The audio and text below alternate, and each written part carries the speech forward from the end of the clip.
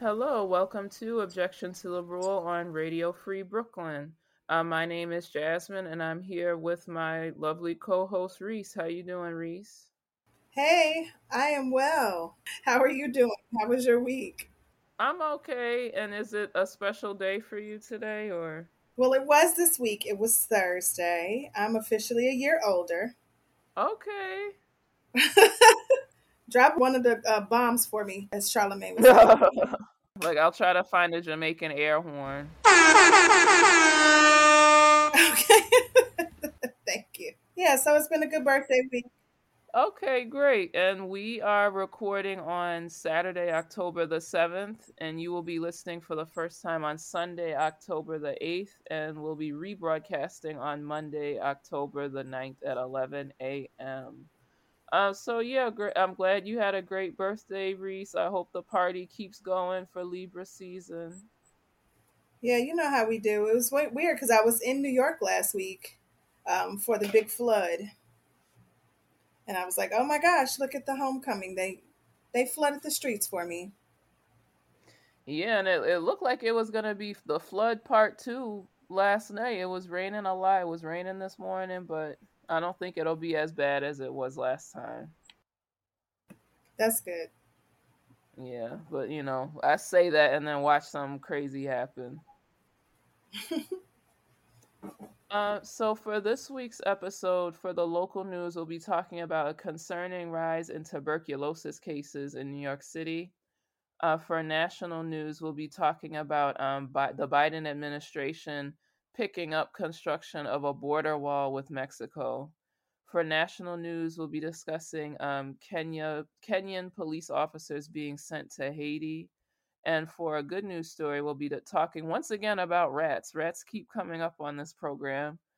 Uh, I guess they're just like us. They're always in the news. It's like us just So trying to get around, just trying to get around. they just try to make it in this world. Everybody's trying to keep them down, but so they've Right. been officially kept out of a Caribbean island. So I will get started with our local news story. This information comes from Politico. It's quite lengthy, so I won't read the whole thing.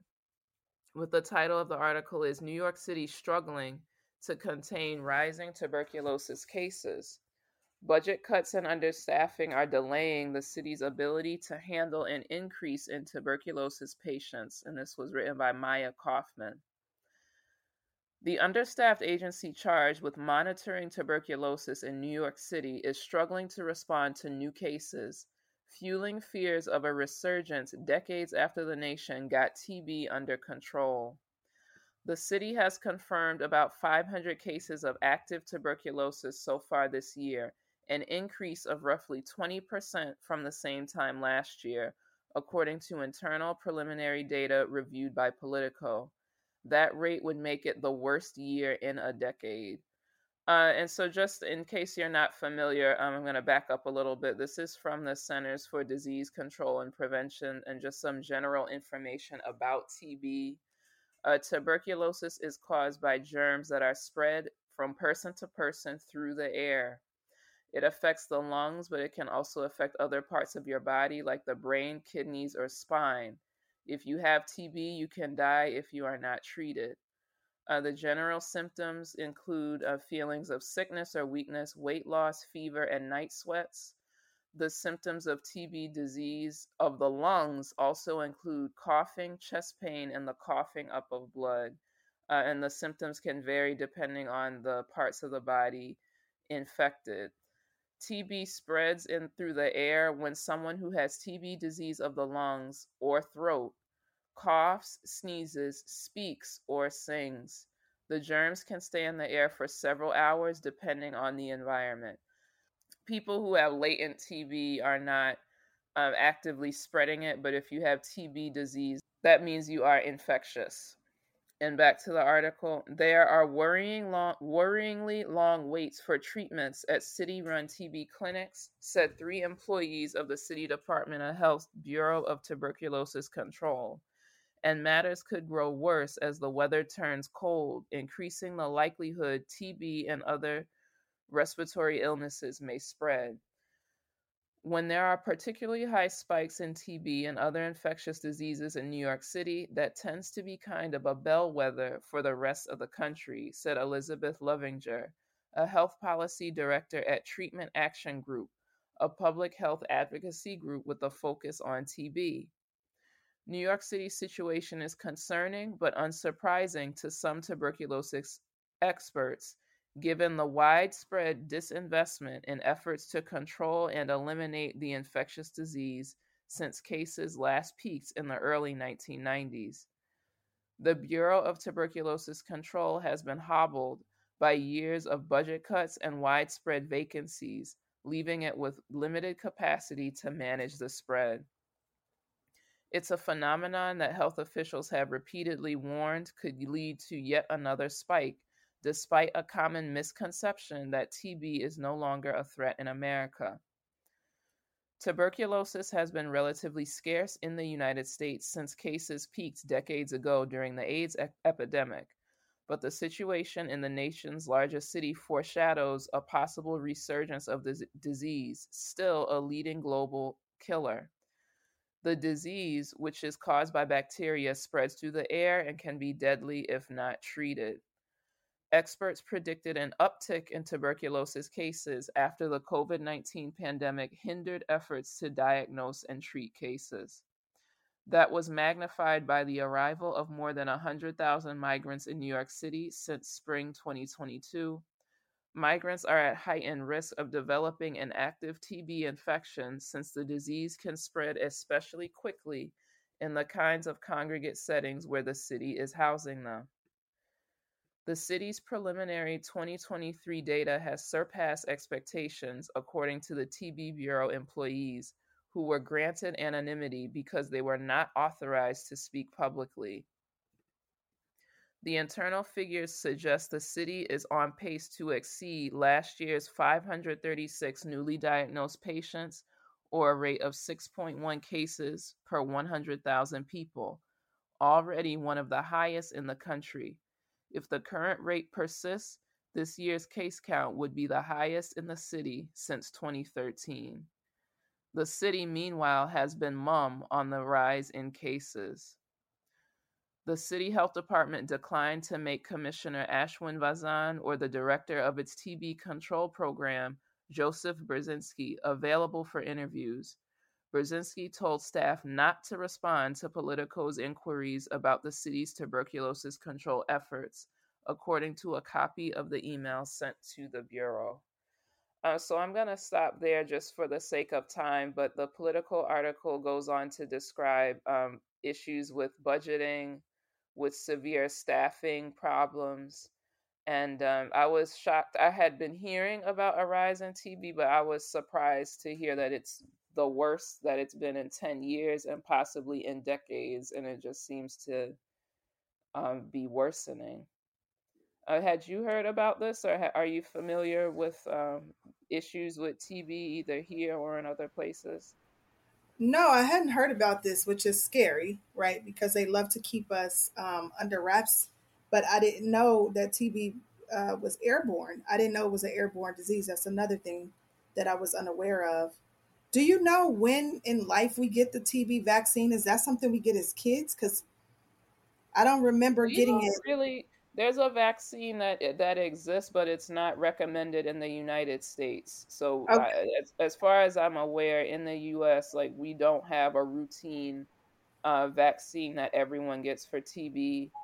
Okay. Um, there are, I know that people who are not like from other countries, like they'll often be like kind of aggressively screened for TB because it's Yeah. more common in certain parts of the world. But I mean, I think that that's kind of a flawed assumption, because my great grandfather died of tuberculosis, and I knew Wow. my great grandfather, and that was in New York City. And now that I'm reading I'm like, damn, maybe that lines up kind of with the timeline of when they're saying that it was really last really bad, because that was in the 90s, Huh. when he had it. And um, you can have tuberculosis and it can be latent in you for years. So Okay. I there's think some. I'm sorry. No, go ahead. I was about to say that I think I was trying to figure out if I had gotten it in one of my trips to Africa. That I believe I might have received that one, but also the effects of that vaccine. I remember feeling like I had to take a day off of work because it was like serious. But also I remember it being also very expensive. Um, Hmm. and in the times after that, I believe they tested me to see if I had immunity. So that's why I was trying to figure out when and where, or if and how. But that's crazy that you know someone who was actually affected by it. Because sometimes we be assuming that these illnesses are so far back in life, and really, this stuff is happening in other places all the time, It is, but it's also happening here. Like, I right? don't know if you know that story of where was it? It was in the Pacific Northwest, and this woman had active tuberculosis and she refused treatment. This was earlier in the year, like earlier in the summer. It was in Oh, Washington State.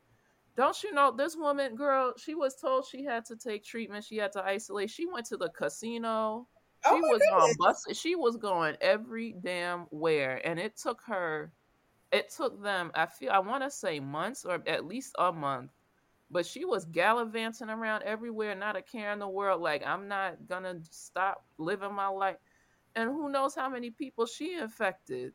right, You know right. what I'm saying? And she was a US of an American. So sometimes I get a little, like, I understand that yes, there are places in the world where it's more prevalent that we are Mm-hmm, aware of, and that, mm-hmm. people coming from places where that's the case, on top of that, they're also being put in places where they're on top of each other. So, like, you have no space and you're all sharing the same air. Like, I understand that those things are heightened risk factors. But I'm like, how would you, if you're not routinely testing people for this? People are walking around coughing with all types of stuff these days, talking about I got the flu or whatever. You don't know what it could be. Or my favorite, it's just my allergies. My Right? allergies or whatever. I'm like, are you sure about Yeah, that? And like, people are barely going to the doctor. A lot of times they might not even have a doctor, or if it's not on their radar for them to be checking you for this, and this is something that can just sit in your body until it's reactivated. We don't really know the scale of the spread. also it's cultural too, like certain families, it's like, oh, you sick, okay, well, just drink some tea, lay down, take a couple days. Like, people don't realize the severity of illness sometimes until it gets to a point of no return, till it gets to a point where it's starting to shut down other systems in your body.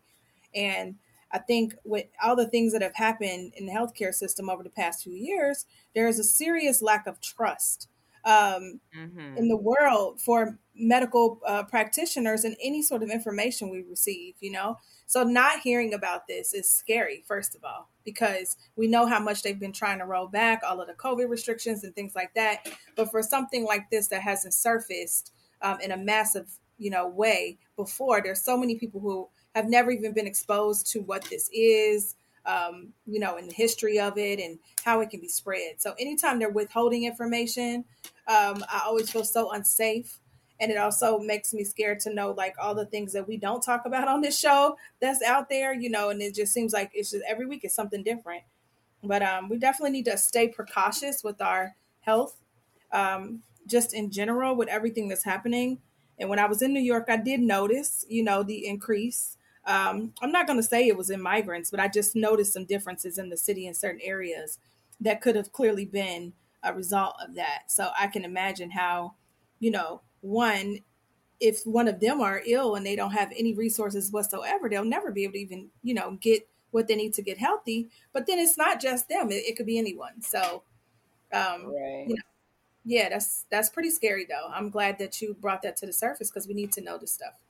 Right. And I want to reiterate the fact that tuberculosis is airborne, because just like you weren't aware of it, I'm sure a lot of other people don't know that this is something that spreads through the air, not just when someone's coughing Also, when they're just speaking, if that is in their lungs, it's coming out on these little bubbles that leave your lungs every time you exhale, just from breathing.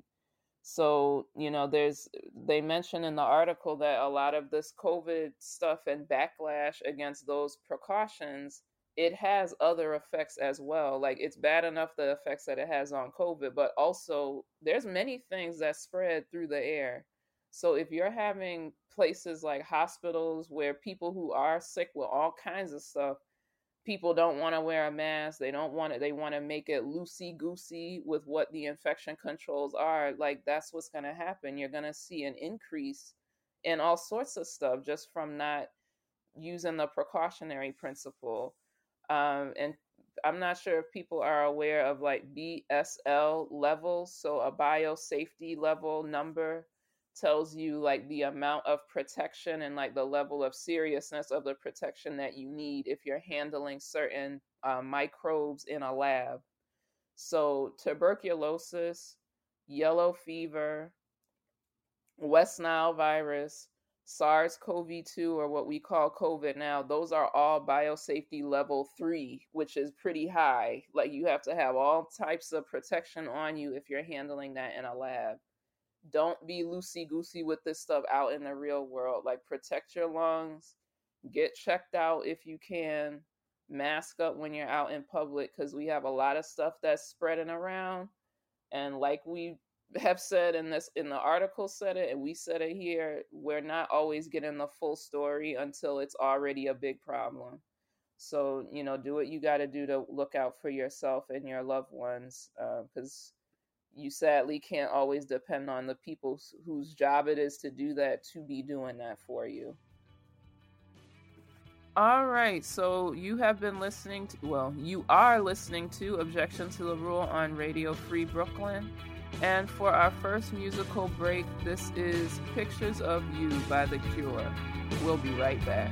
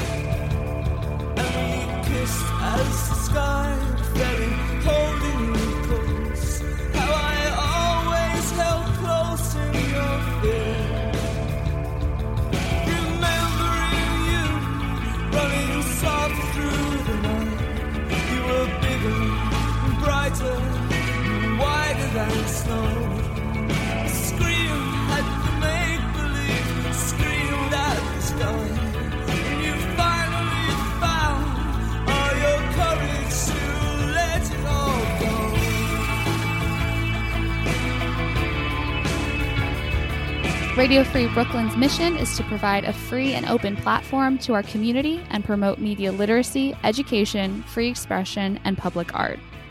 We rely primarily on donations from listeners like you. Every dollar helps us stay on the air and allows us to continue our work in the community.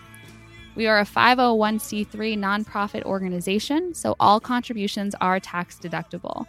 Please support with a monthly pledge or a one-time donation at radiofreebrooklyn.org/donate. Welcome back to Objection to the Rule on Radio Free Brooklyn. And now here's Reese with our world news story. All right, so this story comes from an article on CNN.com. The title of the article is Kenya Police to Take on Haiti Criminal Gangs Amid Criticism of their Human Rights Record. The authors of this article are Nimi Princewell, Stephanie Busari, Manvina Suri, and Jesse Gretiner. Concerns over Kenya's human rights records have cast a shadow over a UN decision that gave Kenya the go-ahead to lead an armed multinational force to Haiti amid brutal gang violence in the Caribbean country. For a year, the multinational force, comprising 1,000 Kenyan police officers, for a year, the multinational force comprising 1,000 Kenyan police personnel is expected to combat criminal gangs responsible for a wave of killings, kidnappings, and rape in Haiti. But human rights groups argue that Kenya's history of human rights abuses must be evaluated.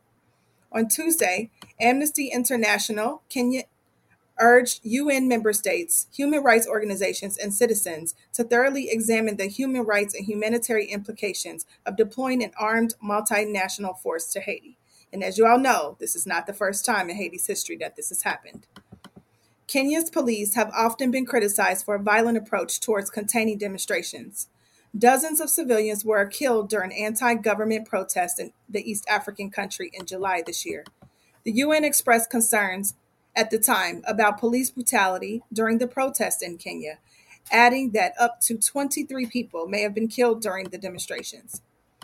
Kenya's Foreign Minister, Alfred Mutua, dismissed the UN's comments, describing it as inaccurate, but did not provide a figure on the death toll. The Kenya National Civil Society Center has also opposed the deployment of the country's police personnel to Haiti, accusing it of extrajudicial killings. The Kenyan Police Service is notorious for its excessive use of force and continues to take the flak to the larger number of extrajudicial killings and arbitrary execution of protesters during the recent anti-government protests. The organization was quoted by CNN affiliate Citizen Digital. The next part of the article reads a collective moral duty. Kenyan President William Ruto called the outcome of Monday's vote overdue and a critical instrument that will provide a different footprint in the history of international interventions in Haiti. In a media statement on Tuesday, Ruto said he was delighted that the UNSC Security Council had directly answered his call, citing his recent speech at the United Nations General Assembly regarding the need for a framework of multinational support force in Haiti.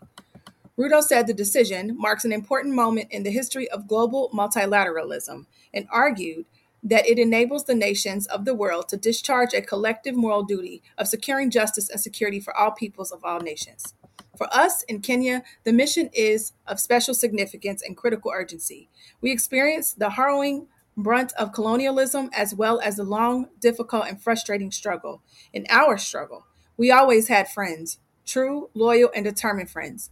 The people of Haiti, our dear friends, stand today in need. It is our fundamental moral obligation to be their friend indeed by standing with them, Ruto said. Kenya has in the past played a major role in supporting UN peacekeeping initiatives in the African Union peace missions. A senior Biden administration official said Kenya had demonstrated the capacity to lead international security missions of this type and to adhere to UN human rights and accountability standards. A big gamble. The U.S. has pledged to provide $100 million in direct support for the multinational force in Haiti. However, some in Kenya are skeptical.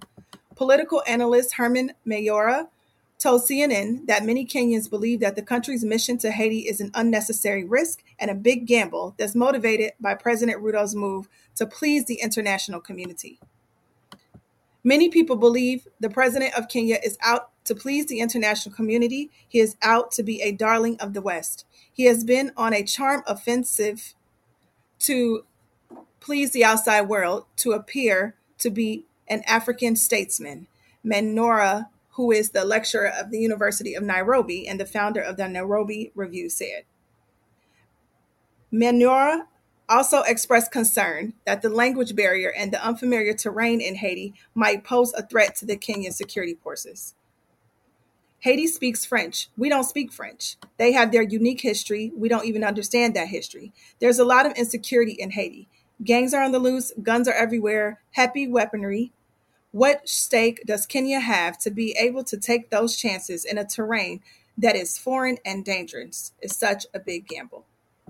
So that's the end of that article. There's another article in the New York Times, if you'd like to follow up, that kind of talks a little bit about the history of the Kenyan police. The title of that article is Haiti, Desperate for Peace, Turns to Police Notorious for Violence. So just some more background. I'm not going to read it, but it's definitely following up that story. Um, and yeah, here we are. It is 2023, and we have, what they're calling multinational lateralism, or whatever the term was, basically coming in to uh, bring order to a nation that they may not understand. And quite frankly, from the article we heard, they don't even speak the language. What do you think? It sounds so random to me, like that. Yeah, and like most Haitian people speak Creole, like they speak Haitian Creole, and like there's people who are like upper class that speak and understand French, but that's even more nuanced because it's not even like if you were taking people from a West African country that has a significant French speaking population, like there would still be a language barrier because that's not the primary language spoken Right. by most people in Haiti. But I just am like, I can't understand it. Like, I don't understand how like this would help in any way. Like, I do, as complex as the situation is, like I do understand that the violence is out of control and like people obviously need help, but I'm frankly like I'm at a loss for what help would even look like. But bringing in random police and military from other parts of the world that aren't familiar with the terrain, the culture, the language, nothing. Like, I don't see how that would help. It just seems like it would be kind of throwing more random violence at the problem. Yes, absolutely. Um, and that is kind of like the history of Haiti that I studied a bit in grad school. What's interesting about this specific UN mission is that they're not only just including Kenyan police officers, they're also bringing in a troop from Jamaica and from the Bahamas. They have pledged to also come and be a part of this. And I really just want to know, like, who is this gang they building up, like, and that, with all due respect to the Caribbean islands, it just feels very much like, oh, let's get some people that's similar to them to go in and regulate this country. um, I don't exactly know what the right answer will be either, which is something that's very challenging in these sort of complex situations. But the history of Haiti and, you know, is complicated. And a lot of it has to do with people coming in from the outside to regulate their government, their money, the way they structure their society, and it has left Haiti in the same position that it's been in, arguably for majority of its existence. So this is problematic to me. One, if there isn't even a mission to try to build some level of coalition within Haiti to partner with this police system, if they're coming in just kind of, we're going to take over, you got to do it our way, it's going to be the same thing that we've seen before. In previous times, when the UN peacekeepers came in years before, they came and they spread cholera throughout Haiti by defecating in their water sources. And it became a national disaster that may or may not have happened if people were not infiltrating this country. So, I just feel really bad for Haiti because it just seems like they have a very hard time stabilizing. And every time they do, somebody from the outside is coming in to tell them how to do it. Right, and just quickly, I'm seeing on Vox, like they have like a what to know about this that they put together that came out 2 days ago. And one of the things they mentioned is the person who's currently head of the country, Ariel Henry. He's taken control of the government after Moise's assassination, but According to this article, like outside of the elite and the political class, most people in Haiti don't recognize him as a legitimate leader. And so some of these other countries that are talking about sending help, they do recognize him as the legitimate leader. So there's a concern that whatever forces are coming in from the outside are going to be about serving his agenda and not ordinary Haitians. And also in the same article, it's mentioning that it's phrased as Ariel Henry, has allowed the gang violence to proliferate to the point that it's cut off Port-au-Prince from the rest of the country. So yeah, like these other nations are gonna come in and, like, I guess take their lead from whoever is the official head of state. But as we know, like around the world, like leaders are often corrupt or like can be, have all sorts of ulterior motives that are not about helping their own citizens. So who's to say that this aid isn't going to be making things worse, like from that perspective? It's just really, I really wish maybe this is an issue where it would be good if we could find someone one day that's like an expert or like really can give us a thorough breakdown, because I feel horrible for the people that are there that are just everyday people being victimized by this, like being kidnapped, extorted, killed, sexually assaulted, everything. But I don't know what the answer would be like to make it stop. It's such a terrible situation. Yeah, it is. And it's complicated when, so many people, children and women, are, victims to what's happening. And not just children and women, but just in general. It's just really complicated. And, we can definitely look to speak with someone who may be a little bit more prepared to speak on these terms and just kind of talk about these things. But definitely, one thing's for certain: countries are sovereign for a reason. Our sovereignty is our freedom to reflect our culture, our choices, and serve our people, do what's best for our community. I just hope that they remember these things as they're approaching this very complicated and complex issue that's happening in Haiti, that's been going on in Haiti for a long time. And, please say a prayer for Haiti. We are in hurricane season, approaching it. And we just, that would be the very last thing that any place needs. But it's just been one of those places that has been affected so much by things that they can't control and people from the outside. And, I know a lot of my Haitian brothers and sisters are such good people. They definitely give back. They definitely have family there and always showing love for their community. So keep a lookout on this. Please read the other article just to get yourself familiar with some of the things that's happening there, because before you know it, we're going to be talking about the story again in a couple of weeks, and it may be some different outcomes than what we're talking about today.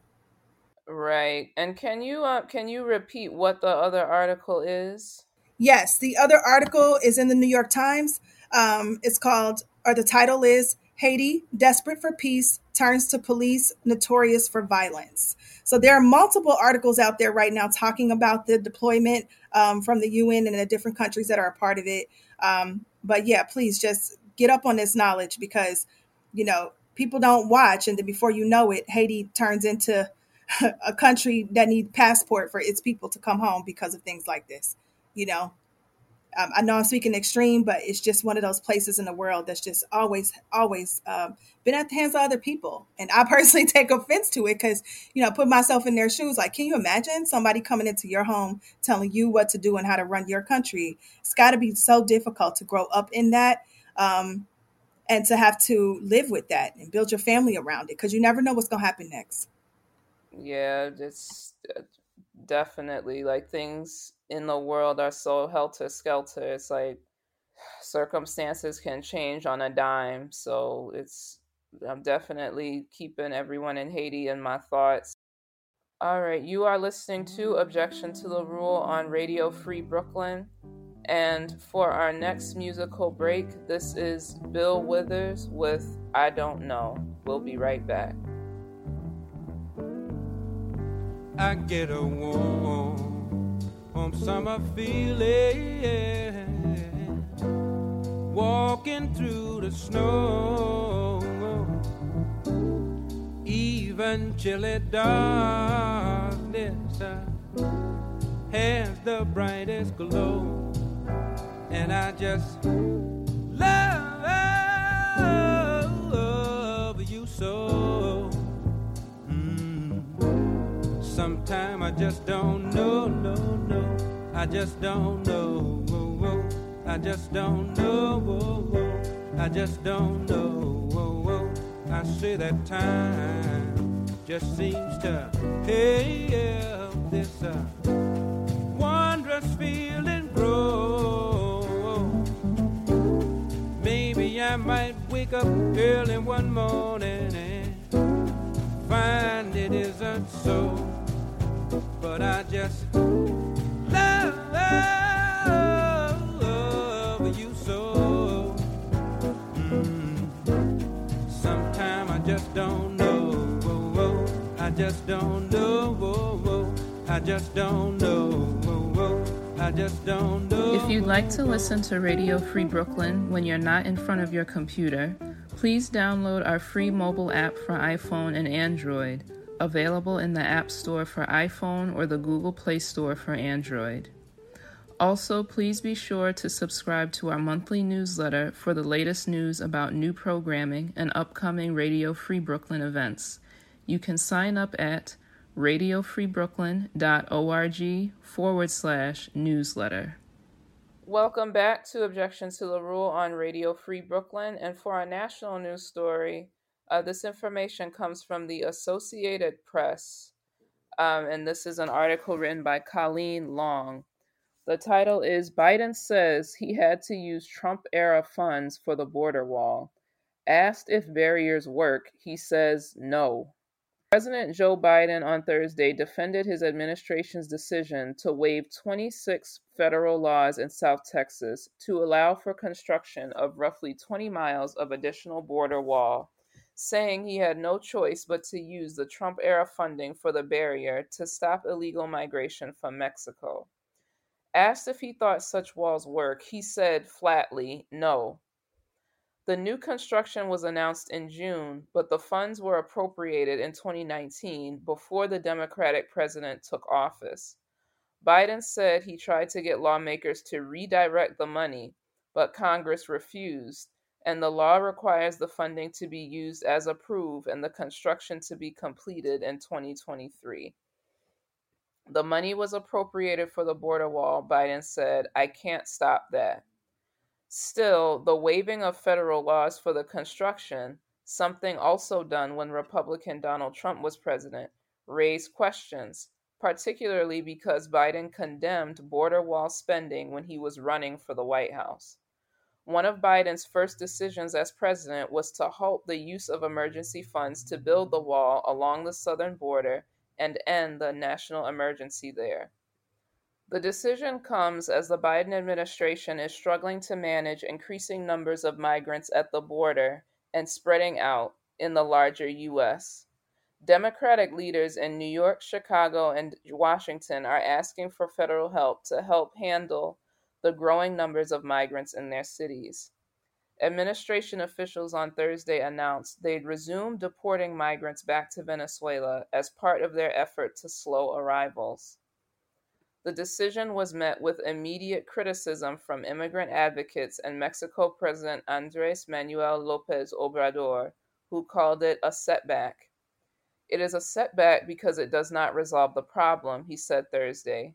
López Obrador had frequently praised Biden in the past because he is the first U.S. president in a long time who has not built any walls. The Department of Homeland Security posted the announcement of the latest wall action in the Federal Registry with few details about the construction in Starr County, Texas, part of a busy Border Patrol sector seeing high illegal entry, quote unquote. According to government data, about 245,000 illegal crossings have been recorded so far this budget year in the Rio Grande Valley sector. It is among the busiest for border crossings in the nation. Much of the land along the Rio Grande is subject to erosion and is part of federally protected habitats for plants and animals.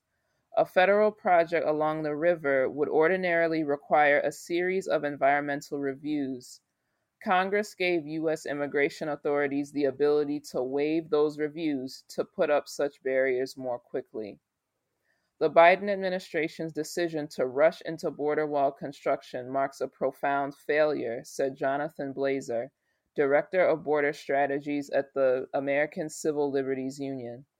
On the campaign trail, President Biden put it best when he said that the border wall is not a serious policy solution, and we couldn't agree more. Instead of upholding this promise, the Biden administration is doubling down on the failed policies of the past that have proven wasteful and ineffective. This isn't the first time that a border wall has been constructed under the Biden administration. Homeland Security has also worked on roughly 13 miles in the Rio Grande Valley and another small scale project to fill small gaps that remain open from prior construction activities in the border wall. But the border wall has been synonymous with Trump's restrictive immigration policies. He said he wanted to build a wall and have Mexico pay for it, then declared a national emergency to fund construction when Congress would not appropriate funds for it.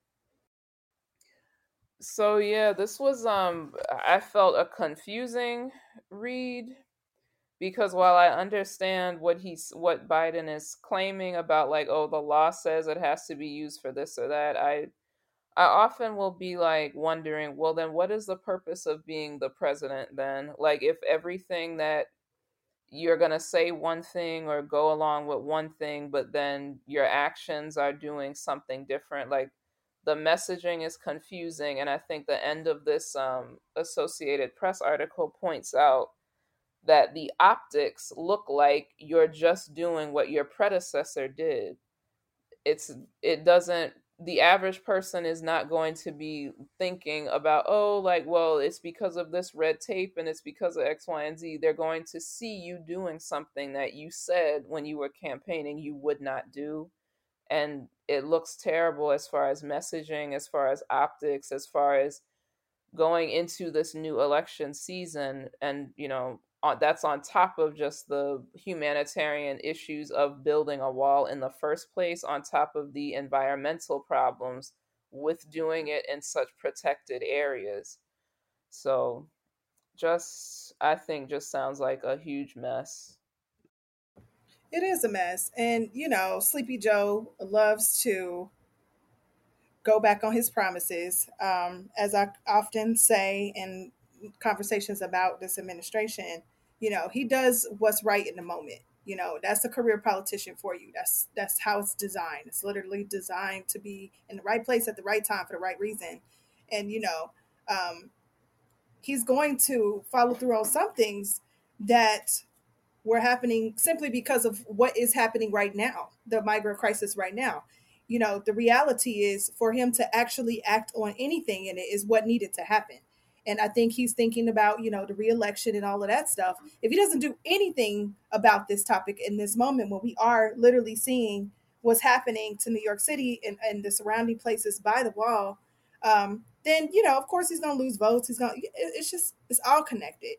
But I'm not surprised at this at all. I think he waited till now to actually do something. And I think, what some people would say was, oh, if he would have just done that, we wouldn't have this migrant crisis. And that's bullshit too. Because if you are determined to get out of a bad situation, ain't no wall or no Sleepy Joe or no ICE officer is going to stop you from trying to get to where you got to go. I think it was, the way he handled it was very mediocre. And it was not presidential. It was kind of like, well, I can't do nothing about that. You can do whatever you want, sir. You have veto power. You have influence. You can literally go there and assess the situation and find other ways to do things in a more civil way that's wreaking less havoc on people and their families. There's tons you can do, Joe. It's a whole bunch you could do. So that's a cop out. And definitely he's moving like this. This is all intentional for him to get ready for this next election. But in the meantime, people still crossing 7-8 countries to try to get to freedom. So what we going to do about that? We need to do something about what's really wrong here. And if they are here, by all means, we have to do something to help them. So the wall is just, to me, semantics, and him doing something is to serve people that he had to serve to get where he is today. And we'll see how far he goes with that. But there will be some wall. This is what we do know. It's already started in construction, and there will be something, even though that shit ain't gonna work. And he's saying it's not going to work. It's like, this is. Exactly. That's why you confused. He's trying to confuse you. He's trying to play both ends against the middle.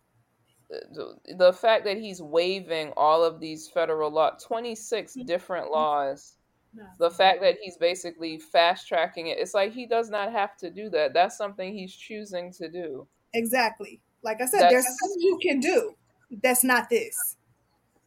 and I really hate it. And like, I voted my conscience in the last election. I did not vote for Joe Biden. I voted for the Green Party.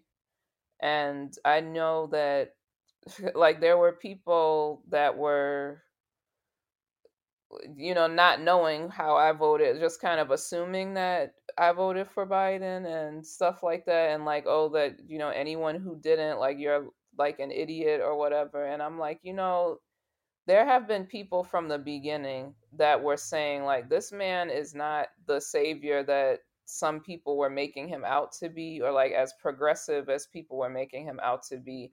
As we said before we were recording, you don't get to be this long in the game in American politics by, being lefty and progressive and all of that. Like, he has that staying power because he is very much in the middle and veering to the right and more on the conservative sides of things. It's just not as extreme as what you see in the straight up Republican Party.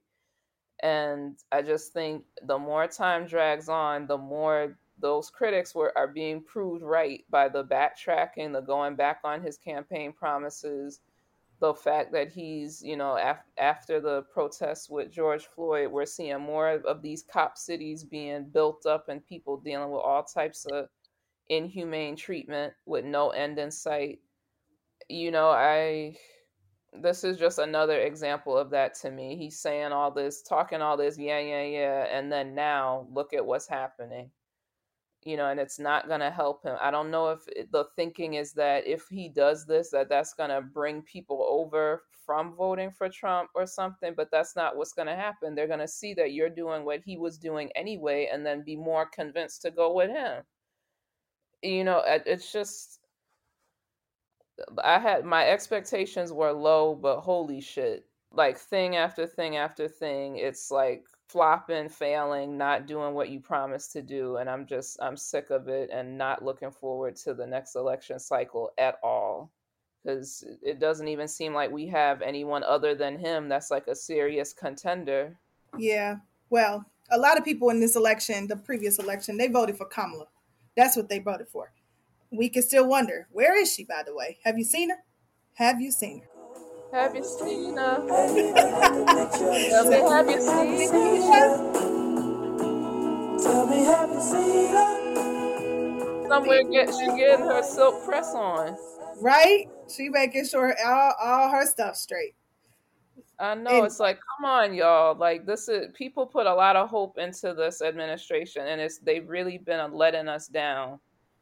Yeah. In a lot of ways. Well, unfortunately, it ain't nothing new. It's part of the system. And one thing that Sleepy Joe is very good at is political propaganda. He been in the game so long, he know how to play both ends against the middle. And arguably, those Democrats that's the side of the road are the worst ones. They the worst ones because they will smile in your face all the time. They're trying to take your place. What they doing? They smiling in your face all the time. They want to take your place. The backstabbers. Backstabbers. They smiling in your face all the time. They want to take your place. Backstabbers. I'm on the road today. That's a wrap for the story. Right? That's them. That's them Dems. That's them middle of the road Dems. Like, oh yeah. Before you know it, it's a wall right outside your house.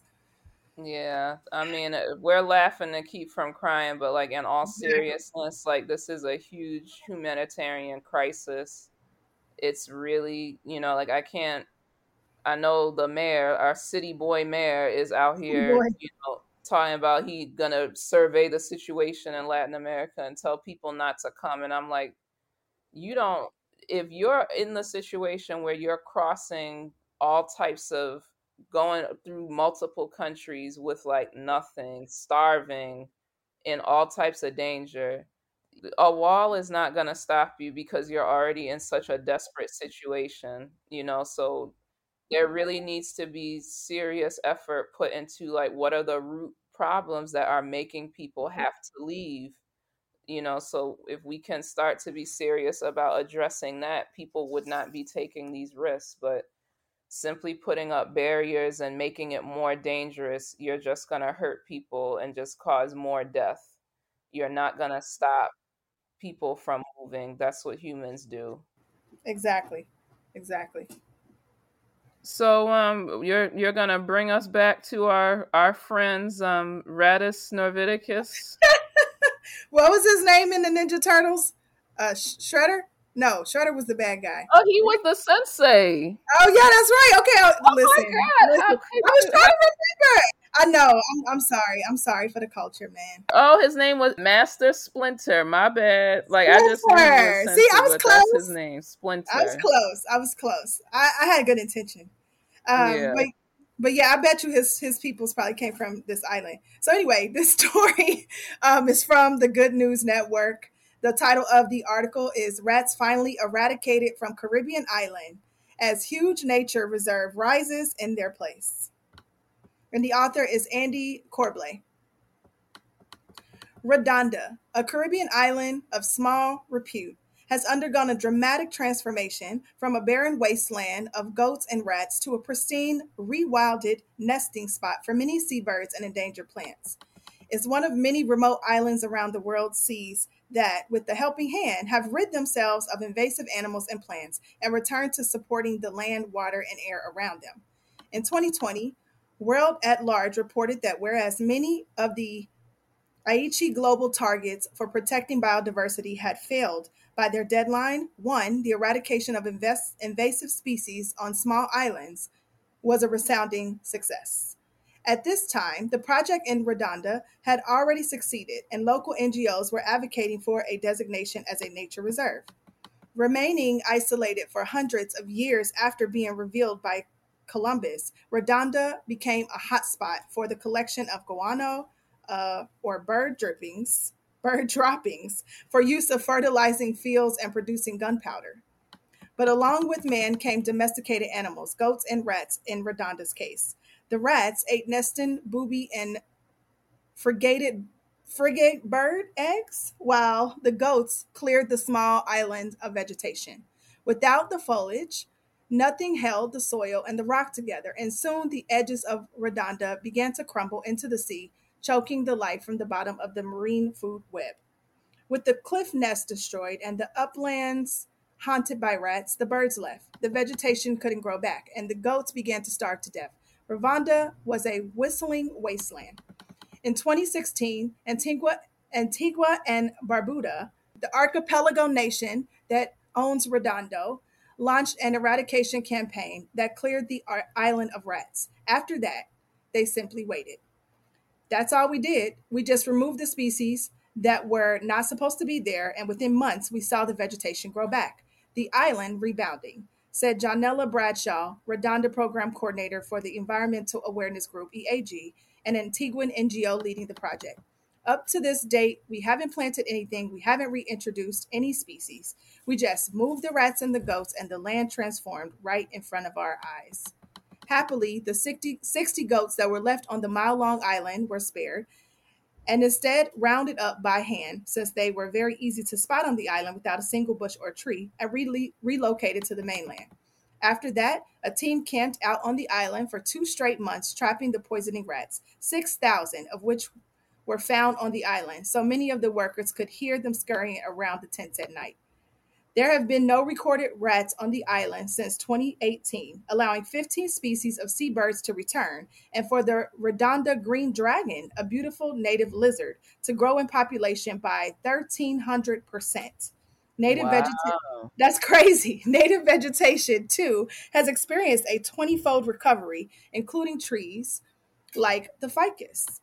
All that charged the Antiguan, all this charged the Antiguan government to create the Redonda Ecosystem Reserve, which will cover 30,000 hectares of land and sea, including the tiny isle, its surrounding seagrass meadows, and a 180 square kilometer coral reef.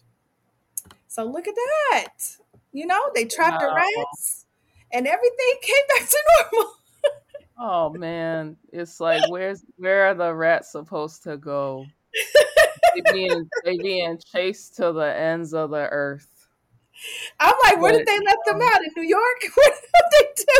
yeah, they said we're out of here, and they got off at JFK. But yeah, so yeah, it's a pristine, ecosystem living, and there it goes. Them damn rats. I don't know, Splinter. What's up with your people? Yeah, I mean that is like a really encouraging story though. Like it reminds me last week when Janet and Matthew were on and we were talking about the flooding in New York. And sometimes like these issues, it's like, oh, it's gonna cost billions of dollars to change this and it's like, but there are also simpler things that can be done that do make a real difference in the environment. All right, so thank you for listening to Objection to the Rule on Radio Free Brooklyn. Stay tuned for more community based Brooklyn radio. And for our last song, this is Peter Gabriel, In Your Eyes. Have a good week, and we'll see you next week. Bye. Bye. Or rather, you'll hear from us again next week. You won't see us at all. But who you won't hear from is them rats. All right. Bye.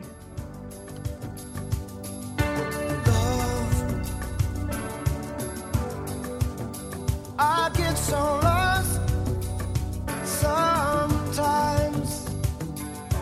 Days pass, and this emptiness fills my heart. When I want to run away, I drive off in my car. But whichever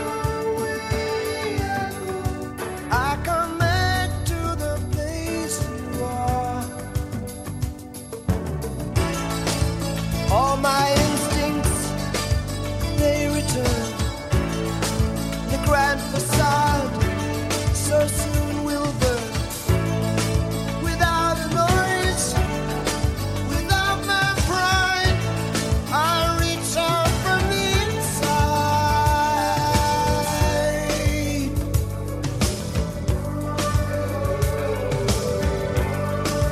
In your eyes, the light, the heat. I am complete. See the doorway. The thousand churches. The resolution of all the fruitless searches.